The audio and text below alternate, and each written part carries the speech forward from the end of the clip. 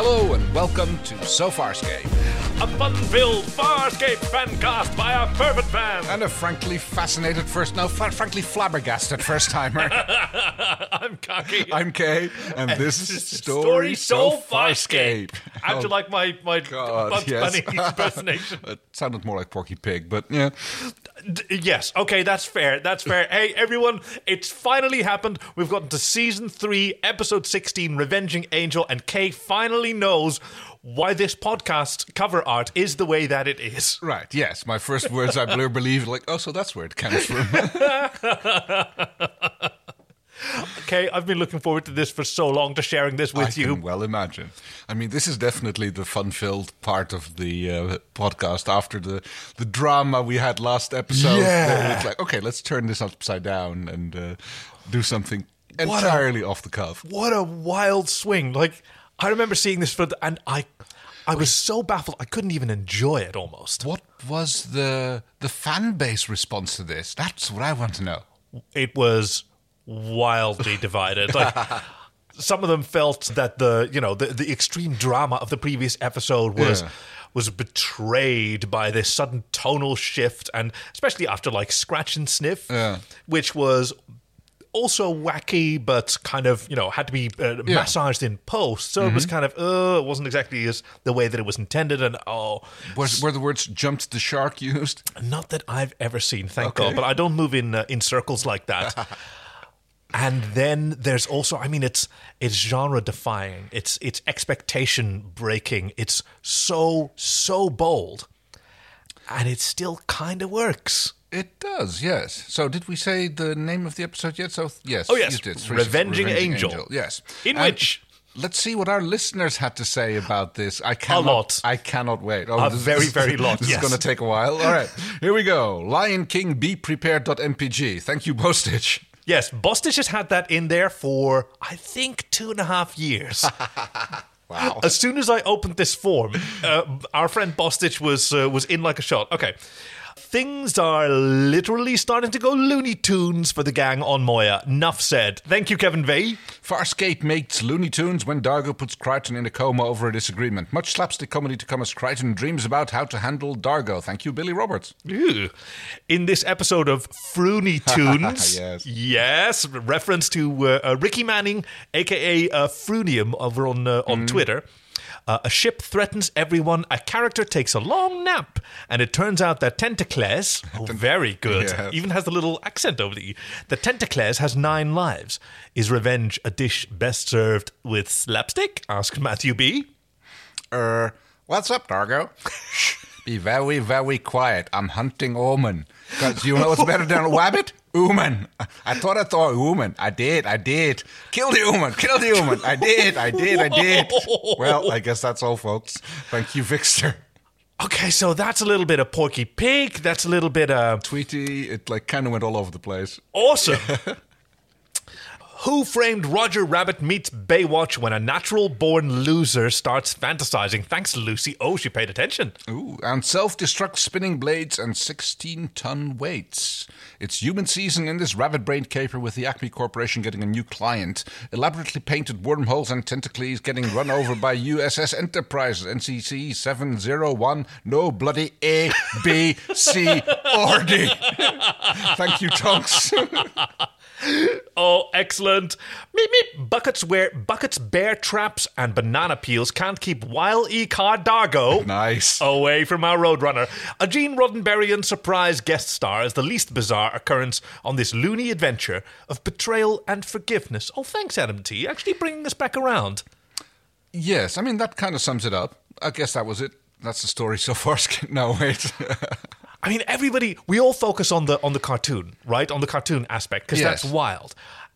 And so this time around, my memory is all over the place for this episode, whether I liked it or not. And even while watching it again, it was kind of tricky because it is such a wild tonal shift. And does it completely mesh? Does it fit with our expectations? It goes sort of all over the place. But it's got this core of dead seriousness. Right? Same with Scratch and Sniff. Very, very deep down, it is dead serious. And then all this zaniness is wrapped around that that core, there's this conflict between Jon and Dargo. Yes, but that conflict only exists in Jon's mind. So here's where I'm appreciating a lot more. I'm looking back now at Scratch and Sniff, where it was already set up. Yeah. That this bickering between Jon and Dargo has been set up as a growing concern. Mm-hmm. But I think that maybe it didn't land with me the first time, and maybe also not with you, perhaps. Yeah. Because it was played for laughs in Scratch and Sniff. Mm-hmm. And so I wasn't really feeling the really gradual escalation of these people who are like, they're going stir crazy, right? It's cabin fever. Yeah. Even though Moya's got a lot of cabins. I mean, we again get to see how enormously huge Moya is. Oh, yeah. But again, I agree with you that there has definitely been an escalation in the, or at least a building tension between Dargo and Jon.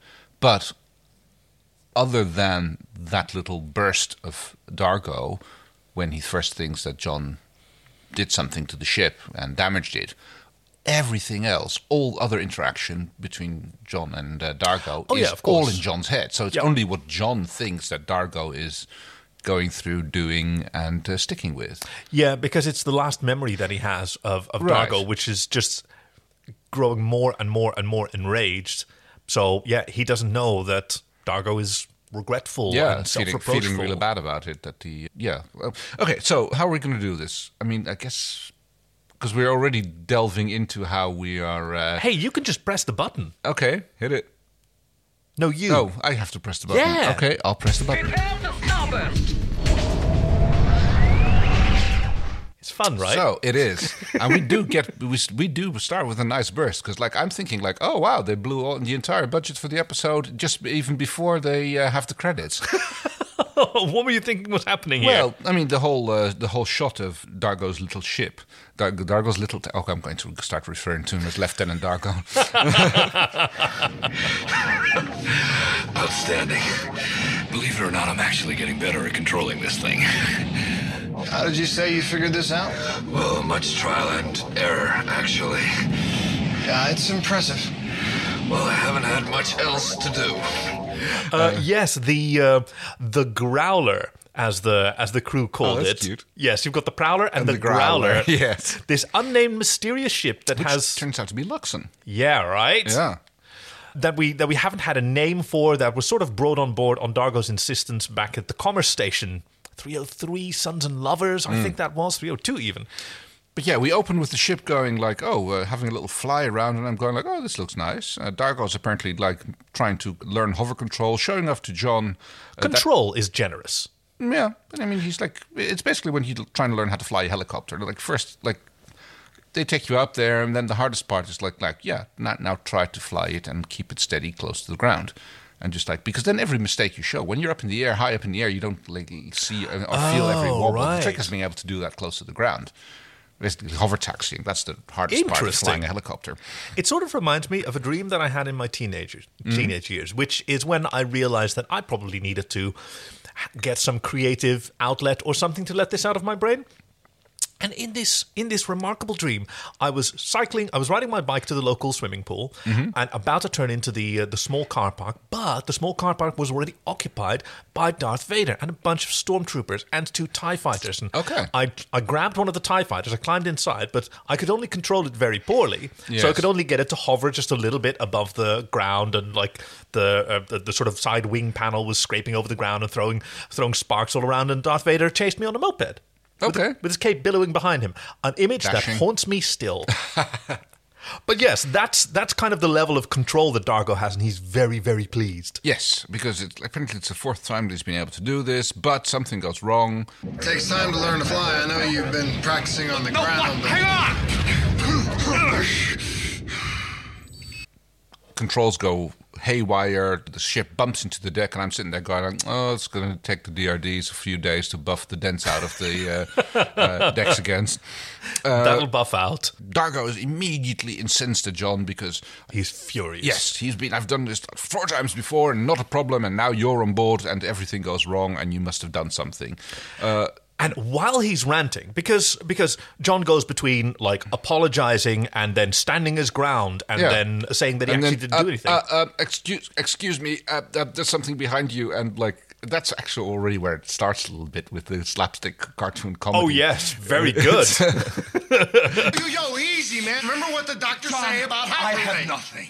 Nothing. I have no wife, no son, no home, nothing. I have been forced to manufacture distractions in order to live. That ship is all I have. Your ship. Sabotage my thrilling ship. You don't know this yet at this point, but it's that typical, like, him standing there slightly wide out, like, going, like, no, you read. There's something... It's behind you! There's something actually important going on. I'm not trying to distract you here. And Dargo's not having any of it. But... No, but he's already moved on to, like, really bearing his soul. Because he says, I have nothing. Yeah. You know, I have no lover, I have no child, I keep having to manufacture distractions for myself, and you're ruining them for... Like, this is the sort of tiny little thread that he's hanging on to. Yes, being able to work on the ship. Yeah. And I thought that was remarkable for Dargo to be so expressive about his feelings and his needs. Oh, yeah, that makes sense. I hadn't considered that last part. Yeah, but only in a moment of this extreme rage can he actually communicate, because that's what he needs, and he seems to know it. In all honesty, up until now, he's always had something to strive for. First, it was like finding Jothi, then there was a relationship with Chana, and that fell apart. And now he's basically got nothing to do, and emotionally nothing to strive towards, I suppose. Yeah, and that makes it. I know it's very good insight there.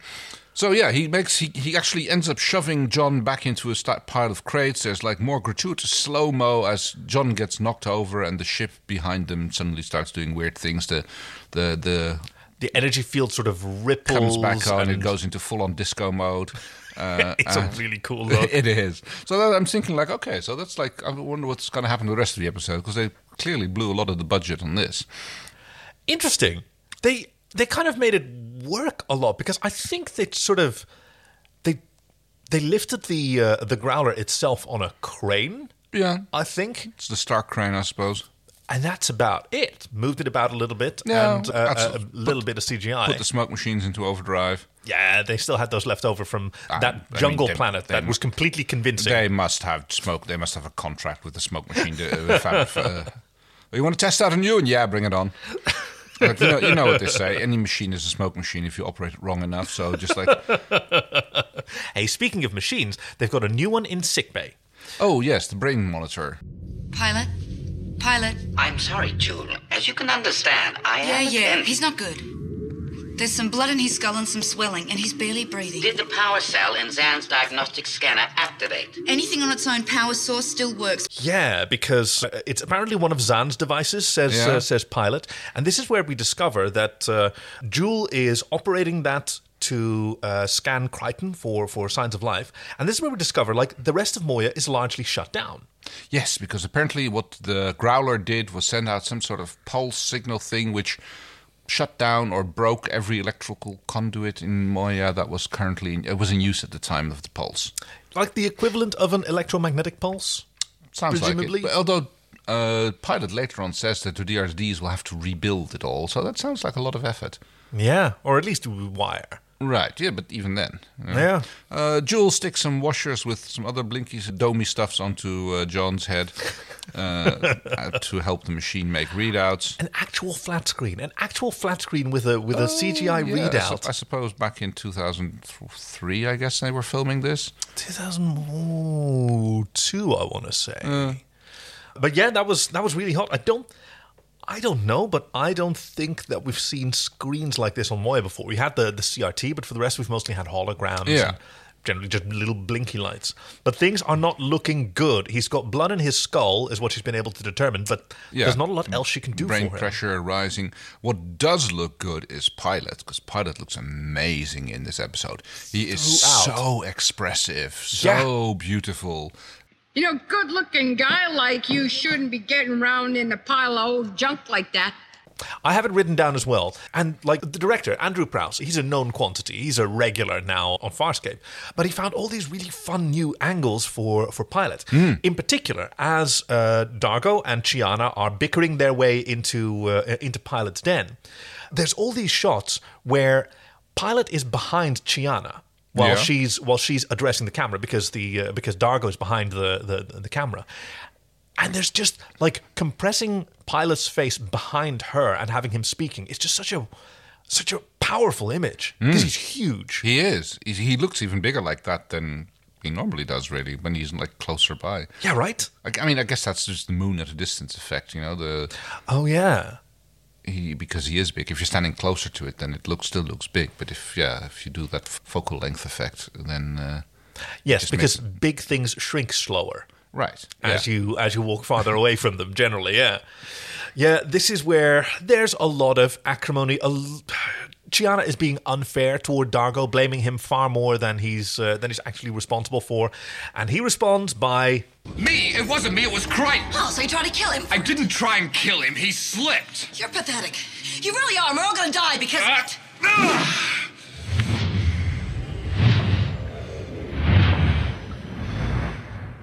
Tossing his sword. Yes, he throws the toys out of the pram, or basically... like any teenager. He throws his sword down into the bottom of Pilot's den, the central column, whatever it is. Yeah, it's a big, long column with lots of catwalks. Dargo. Oh, Quilter Blade. That was mature. Real mature, says Chiana. And that's the end of Dargo's Quilter Blade. Yes. His treasured cultural artifact. Heritage thing, yes. Pilot is still kind of upset with everybody. He's been doing that a lot recently. Moya and I would like a word. Moya and I desire time away from your constant bickering. Moya and I are hard to think. I know, now that he's figured out how his eyebrows work, he's getting a lot of mileage out of them. Jules gets replaced by Harvey, although it's all in John's mind's eye, of course. What did you think of these scenes? Because this is the second layer of this episode. Right, I mean, it's something we've been seeing before. It's like Harvey fighting for his own life by making John fight for his. Oh, yeah, good point. And again, although somehow I'm not quite sure where this comes from, but basically Harvey tells John to focus on revenge. Revenge. He must take revenge. Revenge! Don't know where that's coming from, but apparently that's what Harvey thinks is going to make John keep his mind together the most, or at least be able to. Interesting. Now think about what we've seen of Scorpius. Think about Incubator. Mm-hmm. What do you think Scorpius' relationship is with revenge? I honestly don't know, because I thought he would be all about that, but then he goes and does something petty like kill the doctor on the ice planet who implanted him with his coolant device. Mm-hmm. So I'm not entirely sure about that. I mean, normally that might have been a little bit uncharacteristic for him, because he is... That's a really good point. He is willfully cruel, but generally not without a purpose. Yes. Like, the worst that Toko did was, I think he even says, you no longer serve a purpose. Mm. Oh, I am so sorry to disturb the sterility of your theatre, but you no longer serve a purpose. And is that apparently enough reason to kill someone? No, because, like, a doctor like that might come in handy for some other purpose later. It's like... Yeah. He doesn't go around killing anybody else who doesn't serve a purpose to him, so it seems weird. But, yeah. Well, but let's stick with that for a second, because I think it's a really important one. He was raised on the idea of hating Sebaceans. Yes. And then he made a career out of hating Scarans, each of whom he blamed... first falsely for his misery. Yeah. And then, fairly. Honestly, yeah. For his misery. So like he's motivated out of revenge against the Scarans we've seen so far. Yeah. But Harvey is motivated mostly by staying alive. Biting my tongue, I'm not going to sing it. I promised myself I wouldn't sing it. These scenes look really weird because the camera's quite still. The lighting's quite plain. Everything is well lit. Well, something that's not plain is John's shirt. I mean, He's in a plaid button-up shirt and jeans. I wonder where that came from. I guess it's like his at-home clothes or something. Right? This is Clark Kent. Oh, is that it? Well, no, I mean, but this is what Clark Kent dresses like at home. Right. I mean, he's from... Because this is like chock full of references to other movies. Not just like the Looney Tunes, but there's so many other movie references in this episode. Well, there's always been an Alice in Wonderland kind of Kansas vibe to it. Last night, Kansas. And you're way too homely to be any... But yeah, argument between Harvey and John, and Harvey claims, like, oh, you're not strong enough to banish me anymore. And true to his word, John does not put him back in the dumpster. But no, he turns him into a cartoon version of Scorpius. Is that a challenge?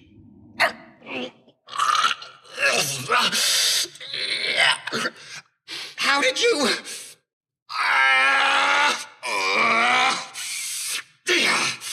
Looney Tunes. And I thought this was amazing. I thought this was really well done. Tell me. Like, okay, I'm trying to figure out which style this is, who Scorpius is meant to kind of resemble, which space alien. Is it just the Looney Tunes version, or is it more a... This is really valid, because for all of these characters, they went through several iterations. Now, this is absolutely brilliant that Scorpius, who has the two sort of domes over his ears, Toon Scorpy has corks, which is so great, keeping his brains in. So when the actors went in to do these lines, they didn't have images of what they were going to look like yet. No. So they were just told, like, be yourself, but more.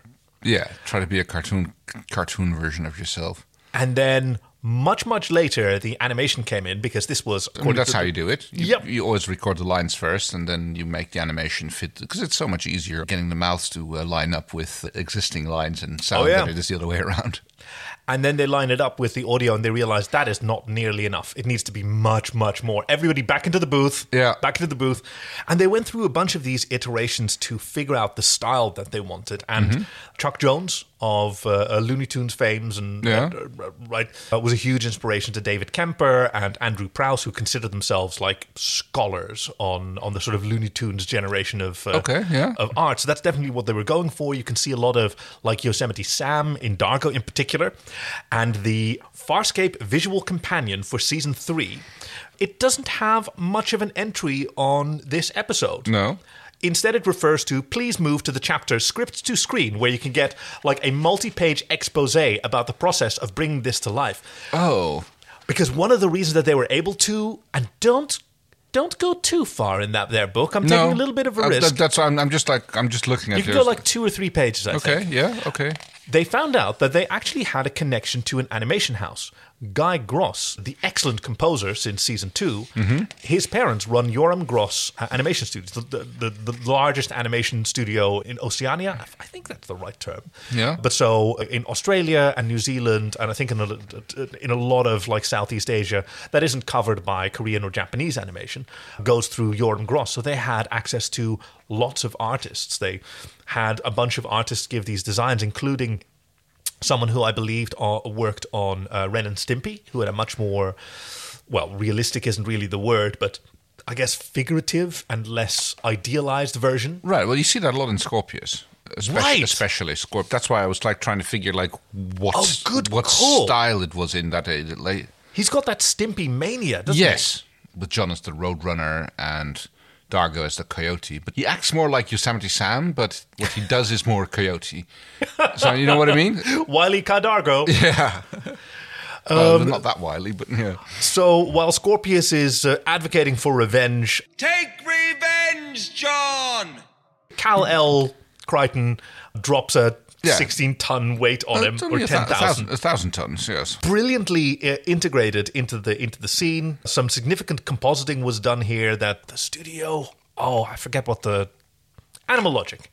Animal Logic had to turn out in no time flat, because this came together at really the last minute. There were days to go before the episode aired when some of these animations came back.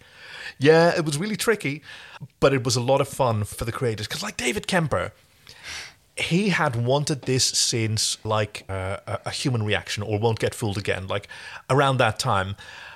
realizing just how wild Farscape could get. And they realized they couldn't do both Won't Get Fooled Again and, a cartoon episode in the same year. So they were really glad that they had the opportunity to come back and do that later. Because they really do a lot of good mixing of live acting and animation. Yeah. Not quite on Who Framed Roger Rabbit level, but the scene with the pencil was pretty damn good. Yeah. And it's a really weird kind of juxtaposition because the scenes on that second layer, and the animation is the third layer, right? And the second layer, which is John's headspace, they're really plain. Everything's overlit. You see far fewer shadows. The camera isn't moving much. It looks like a movie set. But it's a good look for Pilot. The lit from above a little bit with his dome shining. He's got lights coming from the top and lights coming from the bottom, and you can actually see the back of his den. It's a good look for him. It really shows off what an amazing amount of detail there is on that puppet. Oh, agreed. My favorite look for Pilot was probably in Farscape Undressed, the sort of documentary where we saw him. Yeah. Pilot, we're on TV. Oh, I can't remember what you wanted me to say. Which was just filmed with video cameras, and when he appeared there, he looked so real. Sup, dude? How you doing? You're dying. Yeah, Dargo tried to kill me. Perhaps an overstatement. Well, same net result. Is he an enemy you wish to harm? Oh, man, I don't even know why we're fighting. John has an argument with Pilot about what to do. Pilot advises him to just let it lie, I believe. Run away. Moy and I find it advantageous to avoid confrontation by aggressing. Run away. Aggression feeds on opportunity. Remove yourself as a target, and the pursuer will eventually tire. Run away. So I wrote it down because I really wanted to follow what everyone advises. Yeah. Scorpius advises revenge. Revenge. Pilot advises running away. Let me see. Jewel advises reason. Chiana advises outsmarting him. Yeah. Erin doesn't advise anything so much. Just sort of looks really, really, really great. Oh, hey, speaking of... No Rigel, I just realized in this episode. Yes. This is one of very, very few episodes that doesn't feature Rigel. At all. Yeah. And I think, if my memory serves, it is the last episode that doesn't feature Rigel at all. Okay. When he could have featured. I just realized that as I was saying it, wait, but no, it's still Farscape. Anything can happen. Yes. And there's also a little exchange here. A scene starts between Jewel and Dargo. Jewel is also in the growler with him. Oh, yes. Are you sure that noise means we're going to explode? What if it's just a... Softcore overload. It's like it wants us to shut it down, but I don't know how. Not much happens here except they annoy one another, or she annoys him, or he is annoyed by her. And she's a little bit shifty, and we find out later why. Back in John's brain, he is running. This is where it starts. After Pilot advises him to run, I suppose. Yep. He actually starts running. From his imaginary Dargo, who's already acting a little bit... Because he still thinks that Dargo is after him. He jumps into the Farscape module, and that's when it starts getting interesting. I love that it starts in the sort of fantasy world where that's when it first starts insane, because Dargo puts on a backpack rocket with Osme written on the side of it. Yes. Like Acme, but then in Australia. Yeah. Or Oz. Well, yeah. Oh, yeah, good point. Yes. And there's a little bit of blast off, and then suddenly we are now in cartoon world. It's like the Batmobile's exhaust. I love it. First it's just a little fan of smoke, and then flame, which kind of wafts more up than back. And then we have the rocket jockey, green-shirted John Crichton on his moped Farscape module, with just like in our cover art. Horn on it. Little honking horn. And at this point, I want to give a shout out to my very good friend and fantastic artist, Claudia Schmidt, who, when we were about to launch So Farscape, I tried a bunch of different cover art things, and one of them was going to be this beautiful shot of Moya, and we're going to have a very a gothic kind of font, and that wasn't quite it. And I sort of honed in on this episode, but all the screen caps are a little bit low resolution because it all came off of video, and it was very interlaced, and I couldn't get a good one. I was really stressing out. And we were working together on a book that she was writing. She's drawn the series Myre, M-Y-R-E, excellent graphic novels that I was helping her with. And she dropped what she was doing and she drew it for me. She redrew Crichton the Rocket Jockey. So, yes, all credit to Claudia Schmidt, who redrew this beautiful image of him flying around on his moped. On his little Farscape moped. Yeah. Mopule. No. They had a lot of trouble working out Crichton's cartoon design. Okay, yeah, I can see that. Because Scorpius already looks like a cartoon anyway, and Dargo... Scorpius you can just make it to a caricature. Yeah. Yeah. So what do you do with Crichton? Well, that's the problem. Yeah, he's the most human. He is human, so you have to find a human look for him. Yeah.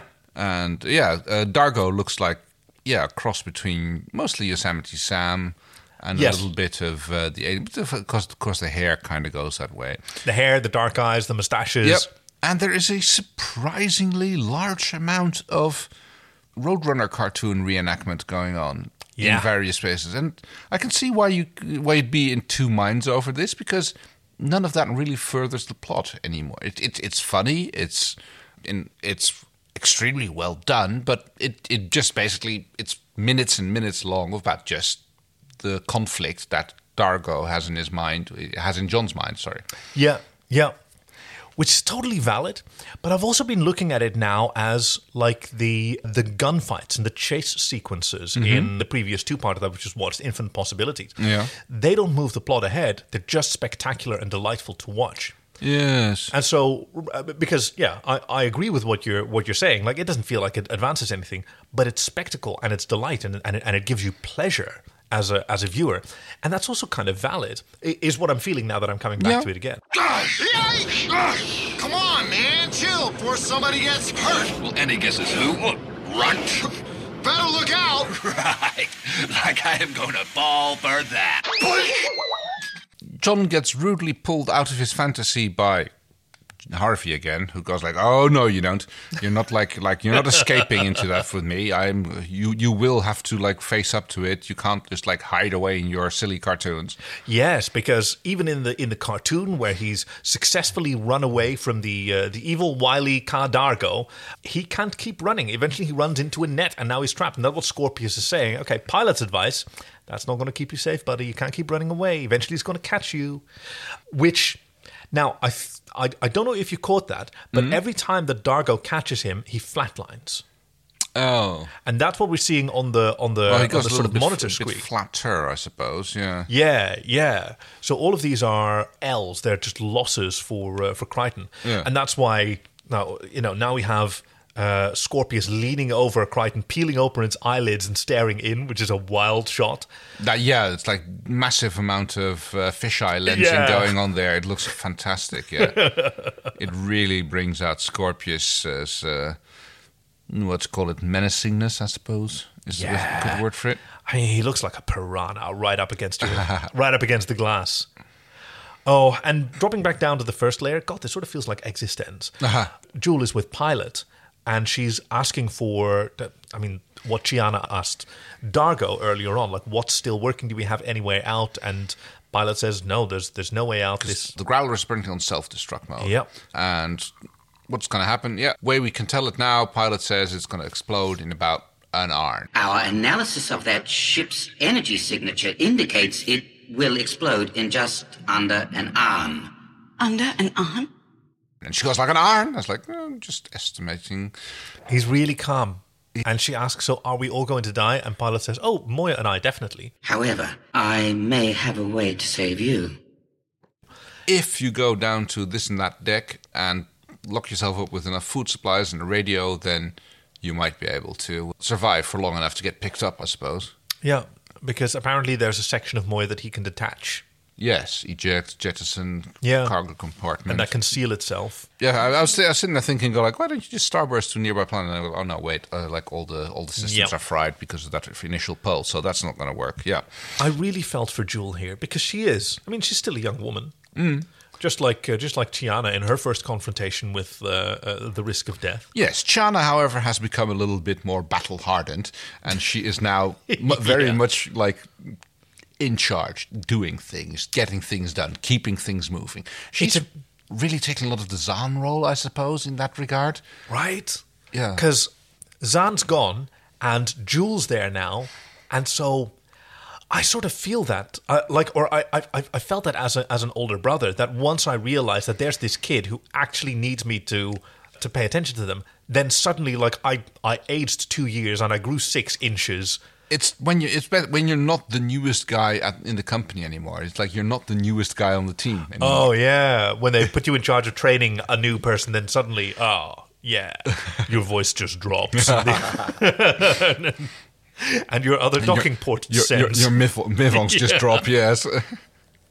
So she's with Dargo, trying to figure out what to do about this ship. Which turns out to have a voice control command unit. Yeah. But it speaks ancient Luxon. What'd you say? Just something Luxon. My grandfather used to say it all the time. Hey, what are you doing? I'm not quite sure, but I think that is a Luxon symbol for spoken word. You can read that? Which he doesn't, because he's not ancient Luxon. Now, I often bristle at this idea of planetary monocultures. Yeah. Right? If this was like an old Earth boat, it could have been a Viking longboat, or it could have been a Chinese vessel, or an Egyptian vessel, and it could have been inscribed with all of these languages that we have no idea about. No. Well, even the ones that are spoken today. Like, I can't speak Navajo. A bunch of people speak Navajo, or Finnish for that matter. But yeah, even Latin, you might, if you're Italian, you might be able to make something of it, but... Yeah, as a European, you stand a little bit of a chance. Yeah, you're going to recognize a few things, but yes, that's definitely a thing. What's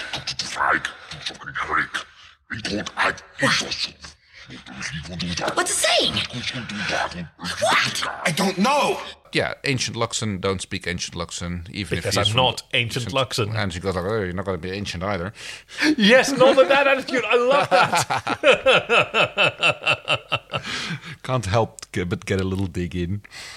Okay, Chi and Jewel are charged with stocking up the escape, or the escape pod, I guess, with supplies and John. And this was a tough scene for Ben Browder to film, even though he only had to lie back. Yeah. He had his eyes closed and he had earplugs in, but there was an awful lot of yelling, an awful lot of really loud yelling over and over and over.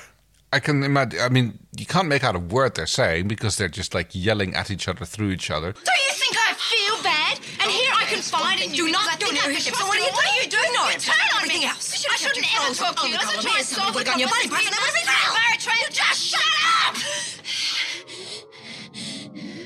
It's brilliant because it is completely incomprehensible and they still end on the same spot. If you just shut up. They're arguing so much that they haven't even noticed that John has fallen off of the gurney. Yes. which Dargo points out with very cartoony body language, but that's totally Dargo. It's like... He's done that before. He's got that sort of arms crossed. Excuse me. Yeah. Okay, fine. And they sort of spoon him back up, which I guess is why John next visits the spirit of Jewel in his mind palace. All right. Okay. All right, you go. Yeah. So they load him back on the gurney. Well, hold on. Oh. We're with Head Jewel now. His imaginary version of Jewel. Oh yes, because it just took me a little while I was watching the episode to like realize that when he's wearing the lumberjack shirt, it's still only in his head, and you kind of tend to forget that a little bit from time to time because we're so used to John being the focus of these episodes. I'm an astronaut and I'm okay. I fly all night and I slip into coma all day. That's a lot. Yeah. Isn't she great? Yeah, I'm thrilled with our relationship. Well, Dargo and I aren't getting along too good these days either. Yeah. He put you in a coma. I gotta figure out what to do about that. How hard's that? You're gonna die. And he asks her for advice while he's crawling back into bed for another nap. And she says, You once said to me that our species might be related. If that's true, you have to have a measure of intelligence about you, which means you can reason. So you must have some brains. Yeah. So reason with him, because... Conflicts for barbarians. He's been paying attention to Jewel. Like, if this is his imaginary version of Jewel, I think he's spot on. I think it's a little bit of a shame that Jewel doesn't get a cartoon version, does she? No, she doesn't. That is a shame. Yeah. They could have had really fun.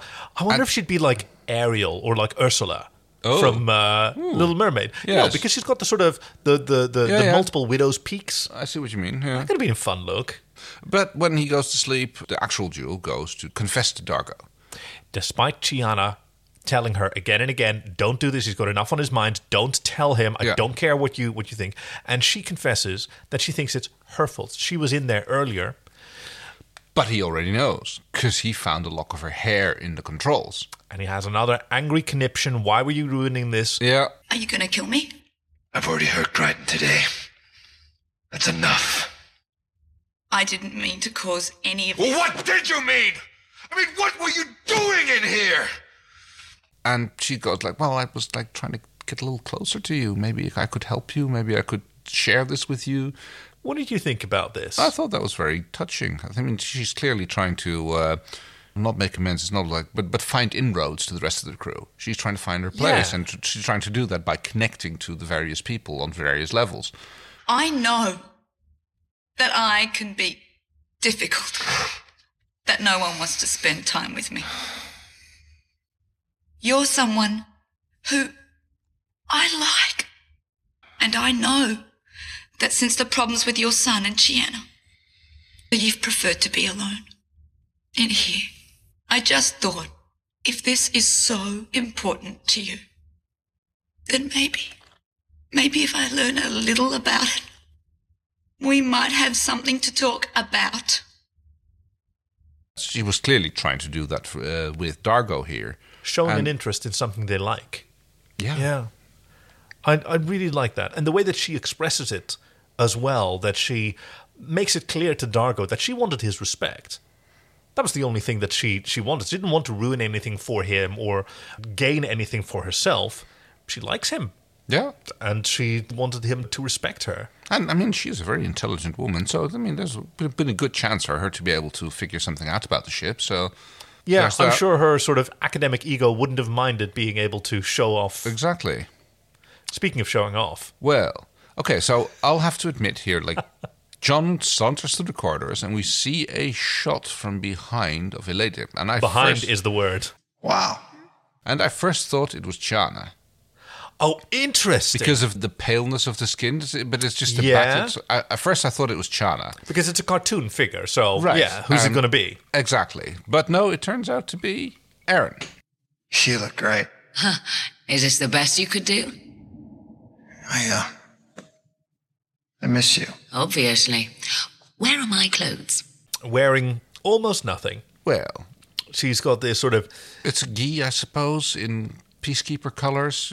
It's clearly. Oh yes, the black and red. Yeah, on a peacekeeper training outfit, I suppose. And also as a sort of robe, I guess, a gi kind of robe-ish. Apparently, one of the lead animators on this was Japanese and thus trained in the Japanese style. So there is kind of anime style to the mouth movements. It has that, yes. They have a brief little talk, like where you been and all that. She actually tells him, like, don't go there, don't go thinking about yourself and me. You and that other guy, the other me, you're not... Don't do it to yourself, John. Oh, yes, your counterpart. John, yes. Yeah. Because she doesn't have anything for him. Like, she's not Erin.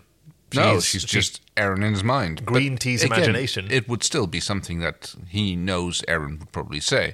But she does criticize him a little bit about his choice of look for her, which he goes like, all right, then I'll fix it. And he actually draws out a 6-foot pencil. He grabs a giant, and it's not a cartoon, it's a physical prop. I can tell. You can tell that it's very much a physical prop. Which he uses to erase. So redraws her as Jessica Rabbit. I'm not bad. I'm just drawn that way.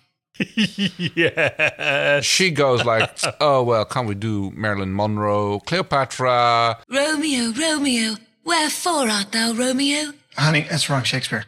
Alice. There's no place like home. Margaret Thatcher? Just say. No. Nancy Reagan. Nancy Reagan, close just enough. Say no. Same difference. So I don't know why it came to this, but Claudia Black said that there were a few of these looks that were that they really had their heart set on before going into this.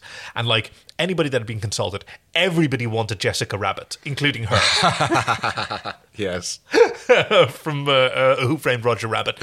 But like apparently for some of the rest, David Kemper sent an email blast to literally everyone who worked on Farscape saying, okay, just name some characters that a cartoon Aaron could appear as. Quick, go. We've got 20 minutes.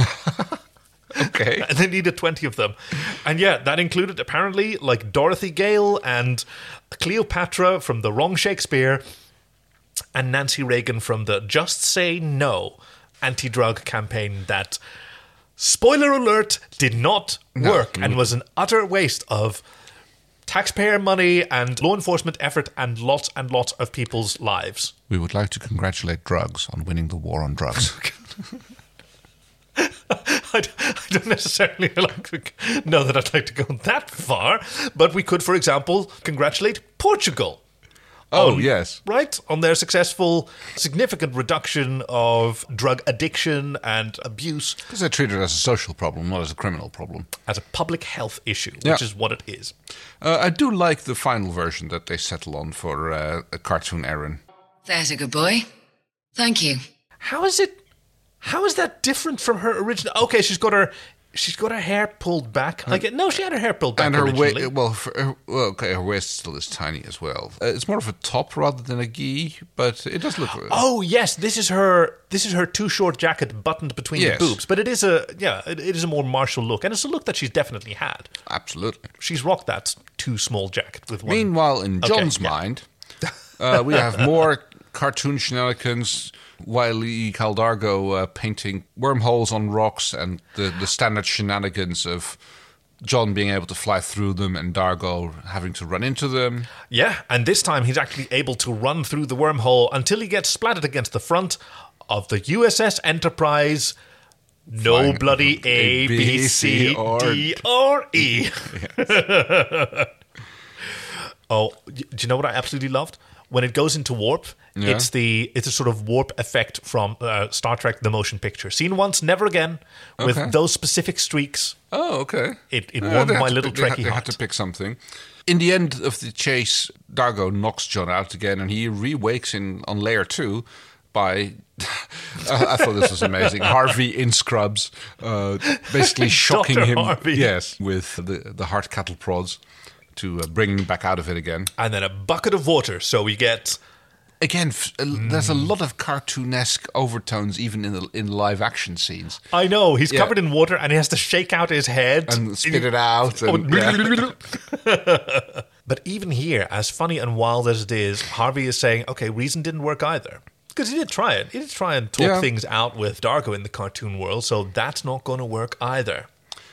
Dargo is trying to figure out what goes on. He works together with Pilot. Pilot manages to modify some of the translator microbes, which he re-injects Dargo with. Because apparently, with what little information they have of ancient Luxon, and Dargo is very helpful. He said, okay, well, if you can't find... Try anti-Luxon propaganda as a source for finding ancient Luxon words. Cardago, Moya's dead language library is incomplete. What about ancient war declarations? My access to it at this time, even more so. Of speeches. You could even try some best I am anti-Luxon finding propaganda. Words, fragments of words. Pilot, that ship is trying to kill us. I need to know why it speaks Luxon. The DRDs can prepare a supplemental translator micro injection with any data And he gets, hey everyone, get your booster shots. Yeah. He gets a Babel bug booster shot. Oh my god! I wish we were still naming episodes ourselves instead of taking it from quotes, because that would be it. He gets a Babel bug booster shot, and then he sits down and he listens to this again. And I loved how some of the words just start to make sense. What's it say?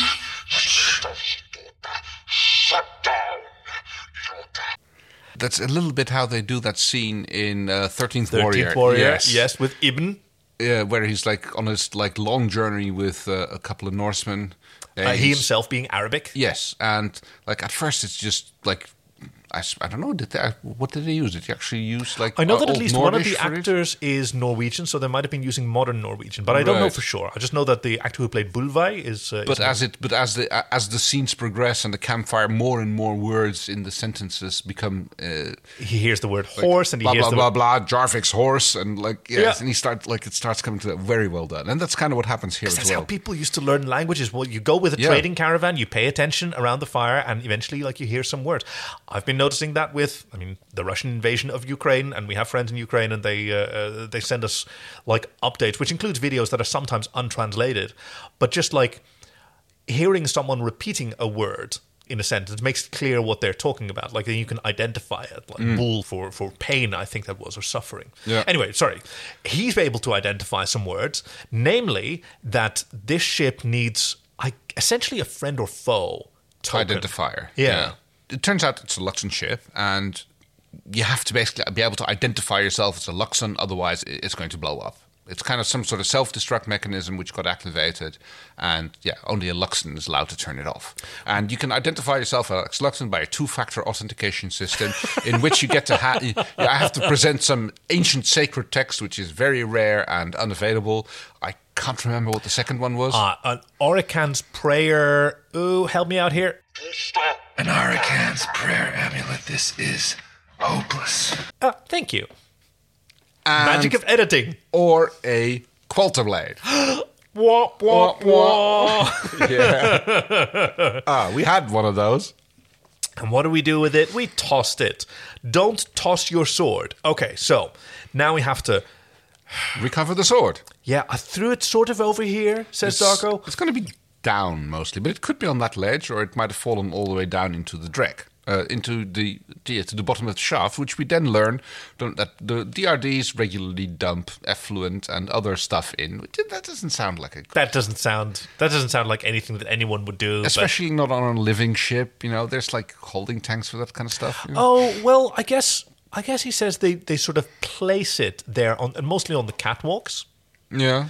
But catwalks aren't a great place to store especially not if construction leftovers. No, especially not if the ship occasionally inertial shakes. dampers tend to fail and stuff like that. So yeah, absolutely.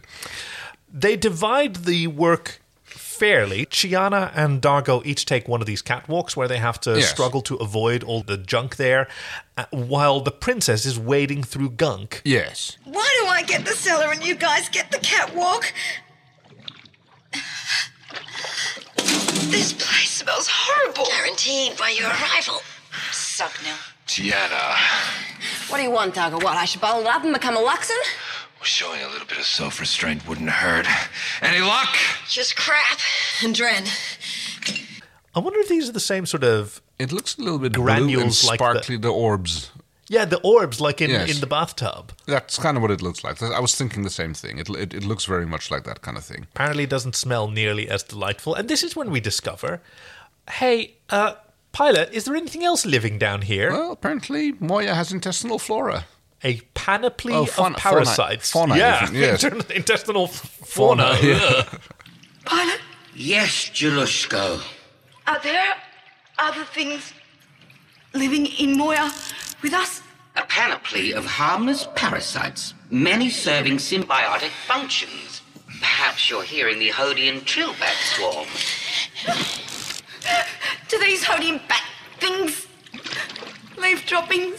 Extensively. Their effluvium spreads along Moya's inner hull and helps seal microscopic cracks. Bat Dren. You're walking through it. And you're hip deep in it. Great. Great. Oh, great. I'd be less worried about being hip deep in animal poo and more about, so this is a sealant? Oh, yeah, very good point. That's not good for me, or... Well, maybe it only reacts with Leviathan skin. Oh, that's possible.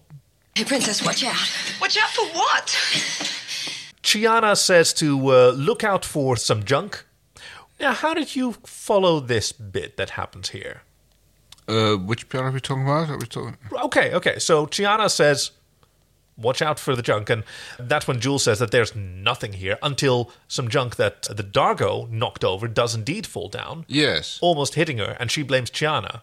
Yeah, I'm not sure. I was weird, I was right? trying to follow that, and I don't know what was meant to happen there. Yeah. It's like, I've seen, stuff fall down and people warning them from it. And I mean, it almost seems like Chiana is, I won't say offended, but like taken back a little, like, oh, I didn't mean it like that. And like, now she thinks that I threw something down and that was never intended that way, but I'm not sure how it was intended. You little slut. No, it wasn't Chiana, it was me. Then how did she know? I don't know. Just made sense. I'm also not sure why Chiana is now in John's head, because he can't hear any of this. But no. He asked her for advice because running away didn't help, reasoning with him didn't help. I'm not going to take revenge because that's not me. And she says, then you outsmart him, because that's how she survives. Yeah. They always make it more complicated than what they need to. Use it against them. That's good. More fantastic Chuck Jones. Frunium shows up, which yes, used to you blow noticed. Up. Yes, of course I noticed that. The proto-nuclear frunium, which is an explosive. Which is like green and glowing like cartoon uranium. Yeah. Cartoon Dargo buries it on the road, and he's got an X marks the spot and some free beer and pizza. Yes, I love that the beer says beer. Beer, yes, as in like the... well, among other countries, the Dutch spelling. Yeah, or German, or South African, Afrikaans. Yeah. Probably the same. Dargo lights the fuse, but John lights Dargo's beard, which causes him to explode. It's like, okay. Meanwhile, Jewel gets to have her moment of triumph where she gets to... Oh, no, this is where she gets to discover what she's wading in. And I know. And I love how Pilot just like covers his face with all four of his... With all four claws when she screamed. It's so great. I think he's like covering his ears if he's got those as well. Oh, that might be it, yes. So we get another scene which I kind of enjoyed, that I managed to spot that, where Dargo is trying to shoot John with a huge cannon, and I swear that's taken from Titan A, right? Yes. Where Preed and... it's just Preed who's trying to shoot at a cricket while he's standing guard duty, or supposed to be standing guard duty. And the cricket in this case, Johnny Cricket. Hey. Yep. It's sort of teasing him by jumping in front of his digital sights. Every time that the cannon fires, it jumps back a little bit further until it jumps over the edge, and Crichton casually walks off, and Dargo plummets to his doom. But undaunted, he leaps off, swan dives down, and we get a whole Tex Avery parachute scene where it's like The Sick Note. I don't know if you know that song. I don't. It's basically Irish guy Paddy tries to explain why he's not at work today, and it's because he had to hold up the barrel. He put the bricks in the barrel, then the barrel started falling down. He banged into the barrel. He hit his head to the pulley. The bricks fell out of the barrel, etc. It's like it's a cartoonesque description of a workplace incident. Okay. So it's like a reverse "there's a hole in my bucket." Pretty much, yes. Now, and you are an avid skydiver of some experience. How did you feel about the depiction of parachuting and skydiving in this instance? Oh, I just like I don't even think about it when that comes. You're not even going to try. No, I'm not even going to try. Okay, that's fair. Because this is just like the very definition of hijinks, which exactly. It's cartoonesque, yes.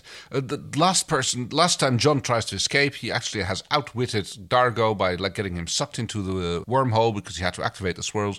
But this time, when he tries to go through himself, he slams into the wall and wakes up in flames back on level 2. Yeah. Where he's now being chased by an actual Dargo.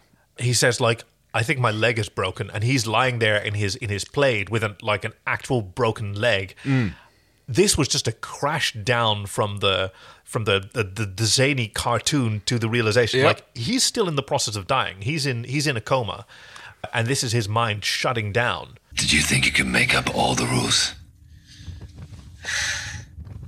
Keep hiding behind a cartoon forever? Dargo attacks him, and now he is actually almost entirely flatlining on the monitor.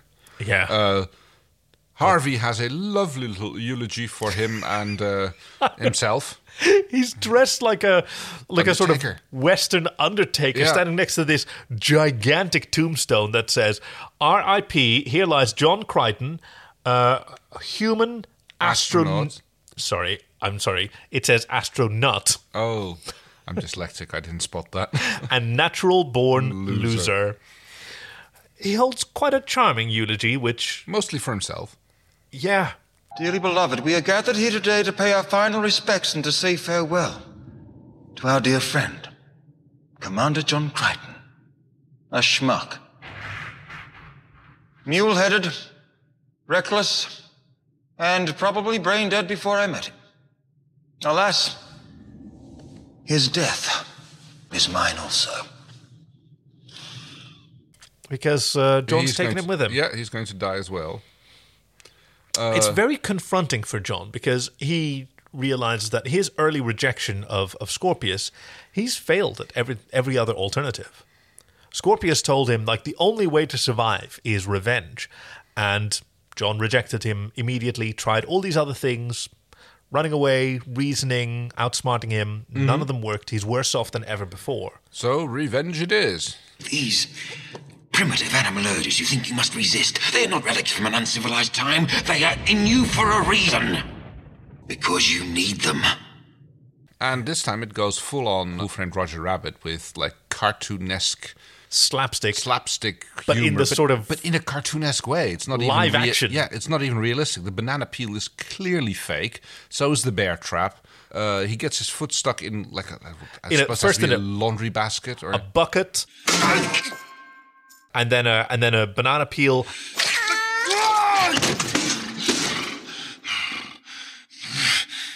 I loved this. Because there is a moment where he takes 2 more steps. Dargo is walking across this catwalk, first into the bucket, then the banana peel, and then he makes this expression, and you said, I was wondering when they're going to get to that. Yeah. Because that expression says bear trap. Yes. Before you even see the bear trap. Apparently, like David Campbell wrote about this, that we used to occasionally like show these bits of footage to people and then freeze it there. And then what do you think has happened? Yeah, stepped in a bear trap. Anthony Simcoe is amazing. Yes. Through these layers of latex, his eyes say bear trap. yes, they do.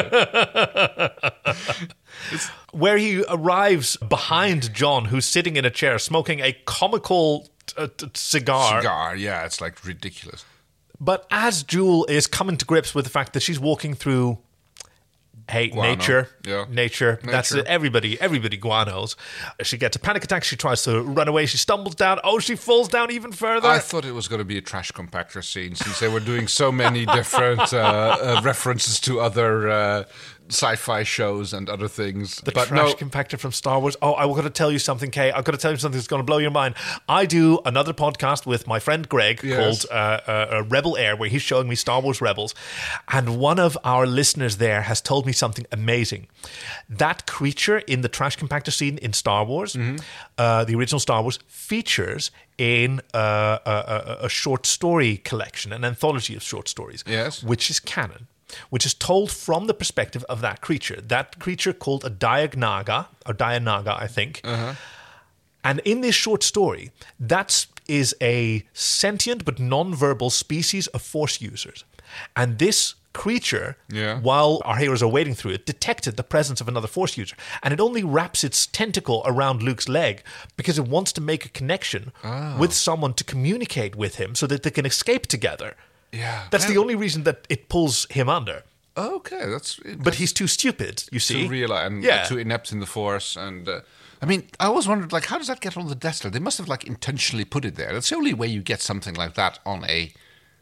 I mean, what's the weirdest animal that is stowed away on a ship? We all know about, like, ship rats and everything, but I'm sure that there's some ship out there that just had a full-grown kangaroo that nobody knew about. And then you discover it. Part, but yes. And why is there a kangaroo on this ship?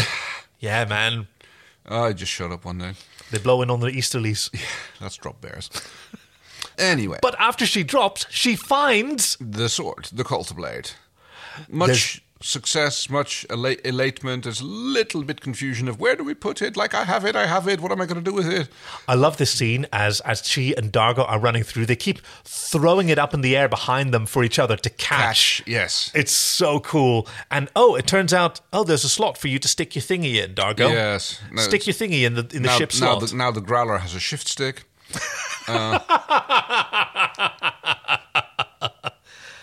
And nothing happens. Like, she even comments on it.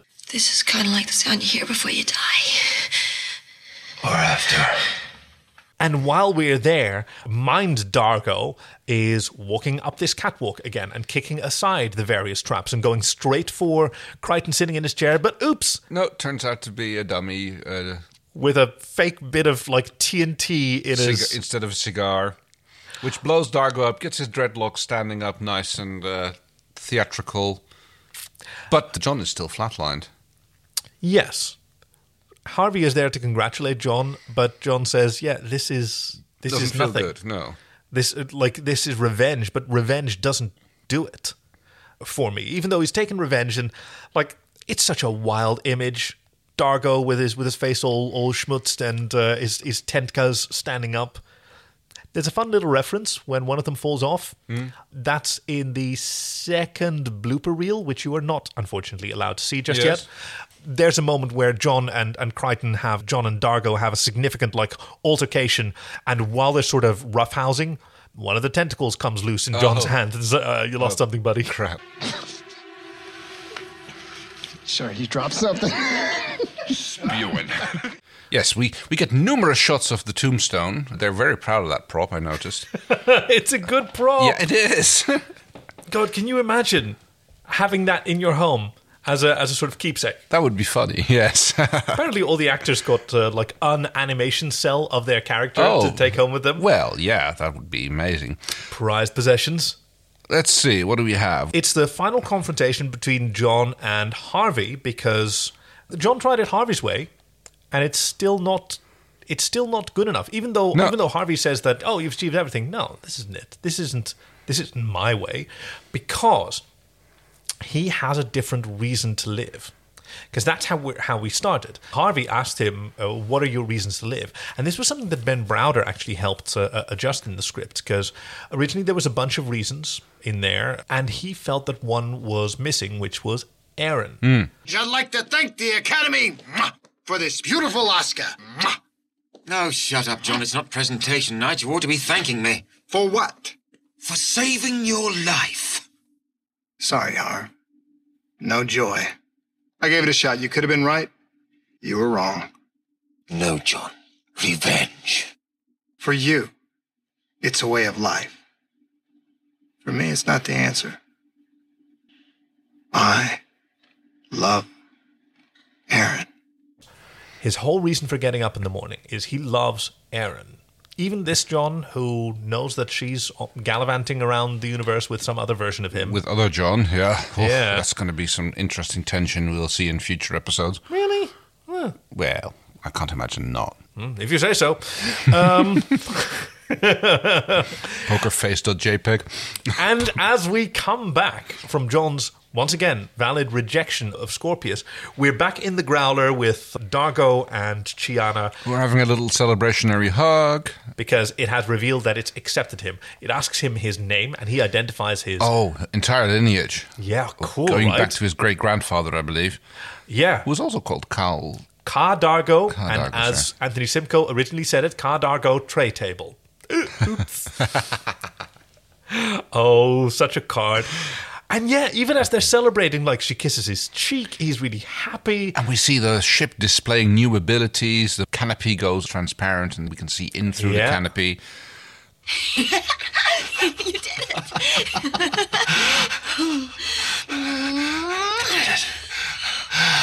I did it. Hey, guys. And what we have here is suddenly John wearing a toga, or at least one of Moya's skin flakes, which I suppose it is. It's a good look for him. It is. And he's just like, hey, what's going on? And I think something's on fire. And what's his... Yeah. Oh, hey, the lights are out. Shouldn't we? And then he falls back. And this is the last bit of cartoonesque. Because he just does the straight plank falling over backwards. I know. But this isn't even in his mind palace anymore. This is know. the real world. So he just banged his head real... Like, when someone faints, they fall forward. Because that's how bodies move. That's how legs buckle, Yes. right? You fall forward. In defense, he's standing on a ramp.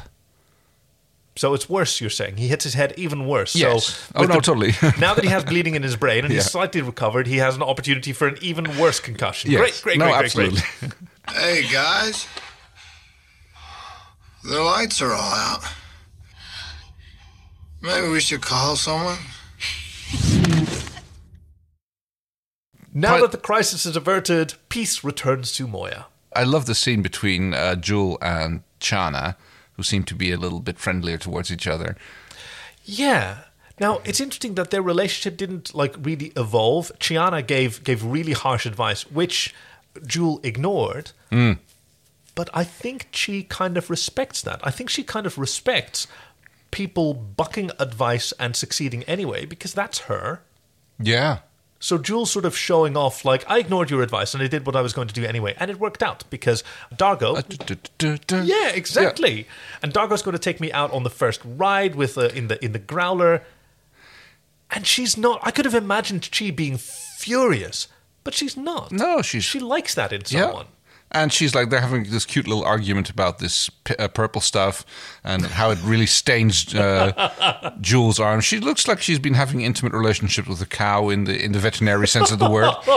It reminded me of, what's his name in The Abyss, the James Cameron film, where early on in the film, he reaches into a chemical toilet, and for the rest of the episode, he has a blue hand in the film.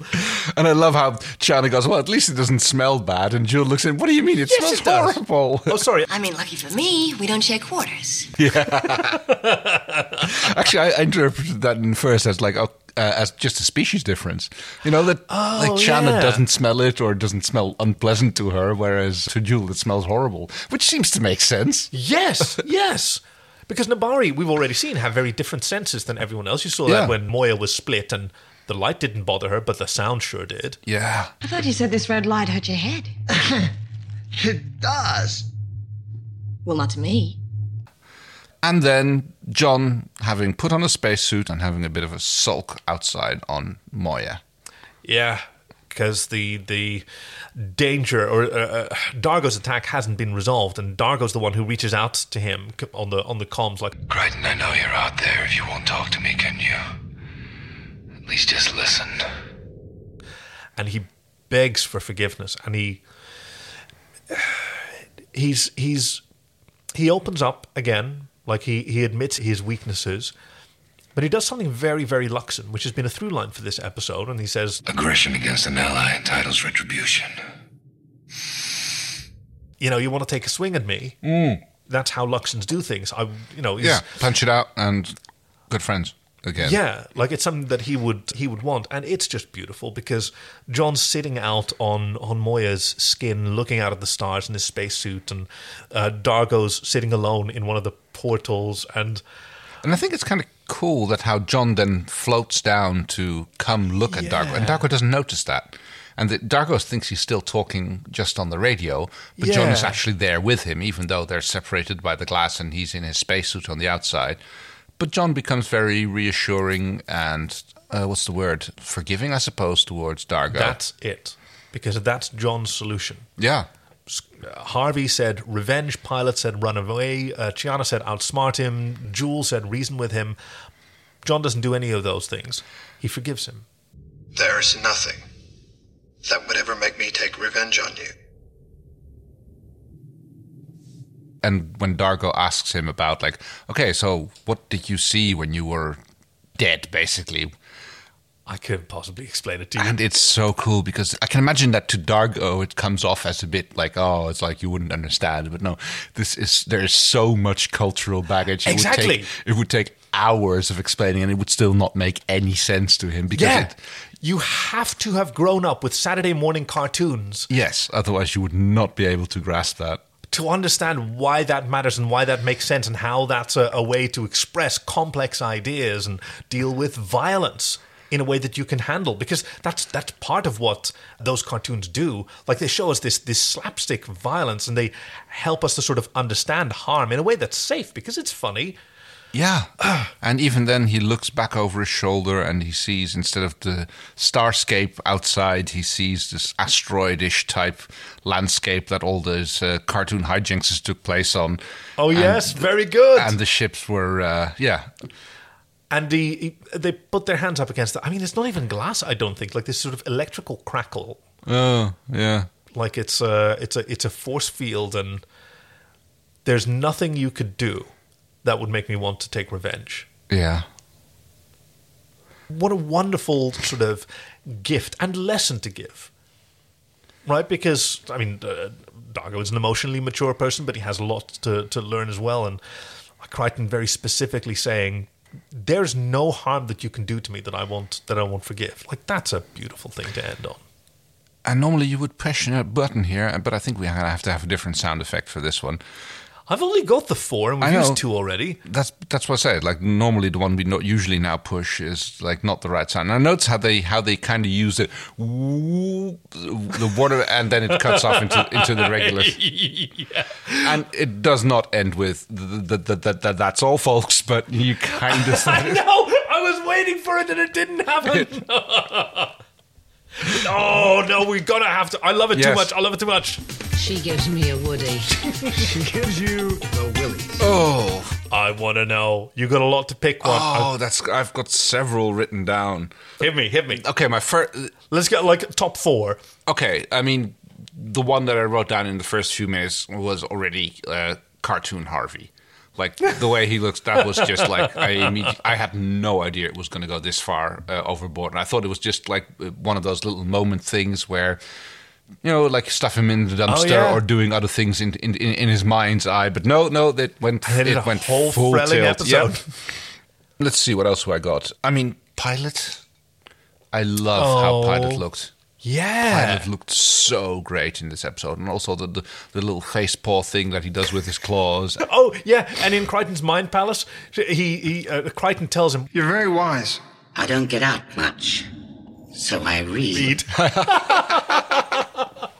Yeah. So that's 3. What's number 2? Let's see. I mean, I've got this written down, and I'm trying to figure out what I just picked 4 out of a hat. Like, so. I have John Space. John Space I've got here. Well, he's out in space, isn't he? I know. I'm not quite sure. Have you finally come around to John floating in space being actually a cool-looking effect on Farscape? It did look very good this time. Right? Yeah, it did look very good. I'll say maybe that's why I wrote it down like that, because he the way he's floating outside. No, that is in fact what I meant with John Space. I'm glad. Down. It's like how he's that looked very good. How he was like kind of climbing down along the window and floating around. Still no tether that I could see, but maybe Pilot was keeping an eye on him. There might have been a few DRDs off screen that we didn't see. Ready to harpoon him through the ankle if he needed to be reeled back in. Yeah, there you go. Also, number 1, though. Oh, well. Yeah. I'm not sure if that, the 4th one, I'm not sure. I'll tell you which one the actual number 1 is going to be later. I would say Erin's cartoon depiction. I loved her sassiness, and it was a little bit Genie-esque, as in played by... I Dream of Jeannie. No. I meant more like from Aladdin, as Robin Williams, with the transformation sequence where he goes through like a whole bunch of different characters. That's what that reminded me of most. Cosmic wisdom in an itty-bitty living space. Right, and then doing all these impersonations of people, and then the animators having to roll with that. Because that's what they did for that show. He was just standing in the booth doing Robin Williams. Yeah. And then you just went like, okay, we can animate that. That's No, I think it actually has to go to Pilot. Yes. Oh, God, he's covering his eyes with his claws. But also how he looked and how expressive he was. That's like not just that, but yeah. Getting those nice close-ups on his face, the sort of red uplighting of Alert, and his real sort of wisdom and patience as he's explaining, this is dire straits, we're going to die, and I'm going to take care of you. Yeah, well, I'm going to do what I can for you. Willies, that's going to be very difficult. You don't have to spare anyone's feelings. Everybody knows it was a silly episode. And some of the props, like the banana peel or the cigar. But that was intended to look... Yes, that's exactly. The whole point. So, I mean, if it didn't work for you, that's totally fine. No. It doesn't have to work for everyone. Ooh. I think that, some of the cartoon, the Wile E. Coyote stuff went on a little bit too long. It's like, it seemed like a bit filler-esque, but... We share a Willy in this regard. Unconventional move, but that's my Willy as well. Not every moment of... And, like, Chuck Jones's slapstick comedy is brilliant. And they had people working on here who had worked on, like, Animaniacs, and a consulting artist who was, well...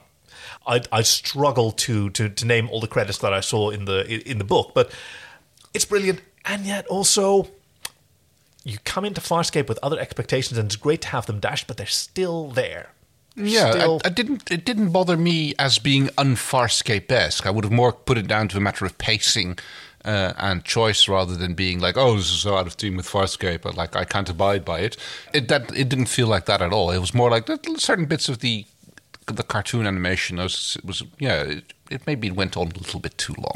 The bit with the cannon and the parachute, right? It was over and over again, and I wonder if they'd done it like one more round, that it would have done that thing where it becomes unfunny, and then its unfunniness it becomes funny again. Yeah, maybe. And, okay, so you're Woody. The music. Oh?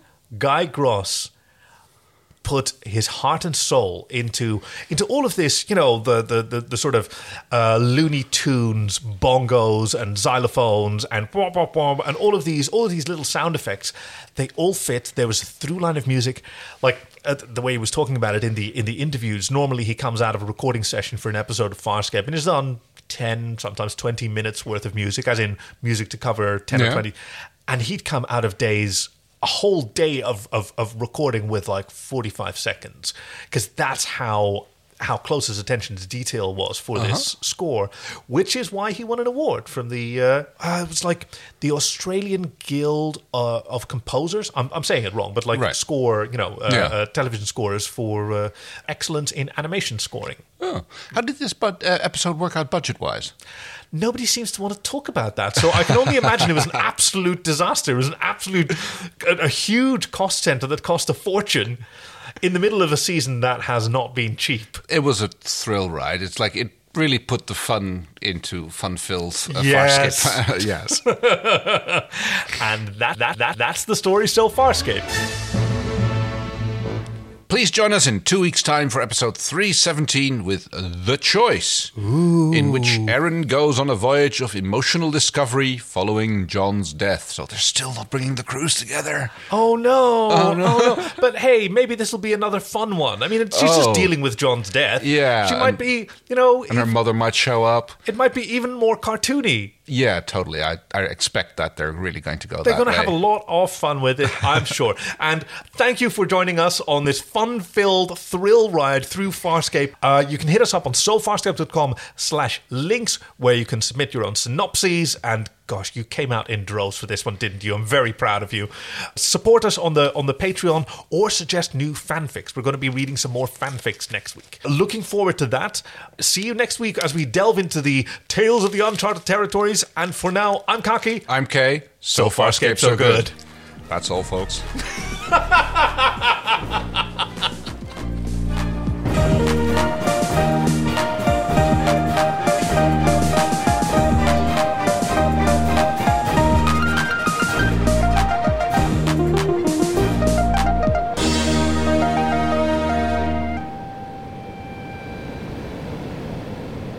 I've given it a lot of thought. Okay, actually, I think the best thing to do right now is just calm down. Maybe it wasn't me. Maybe it was something that Crichton did. And while there's nothing we can do bad, about it right there's now, no reason Dargo should be mad at me, is there? Well, in case Paul has to blow more, I don't know how I can make my point when you will not Would you just stop talking?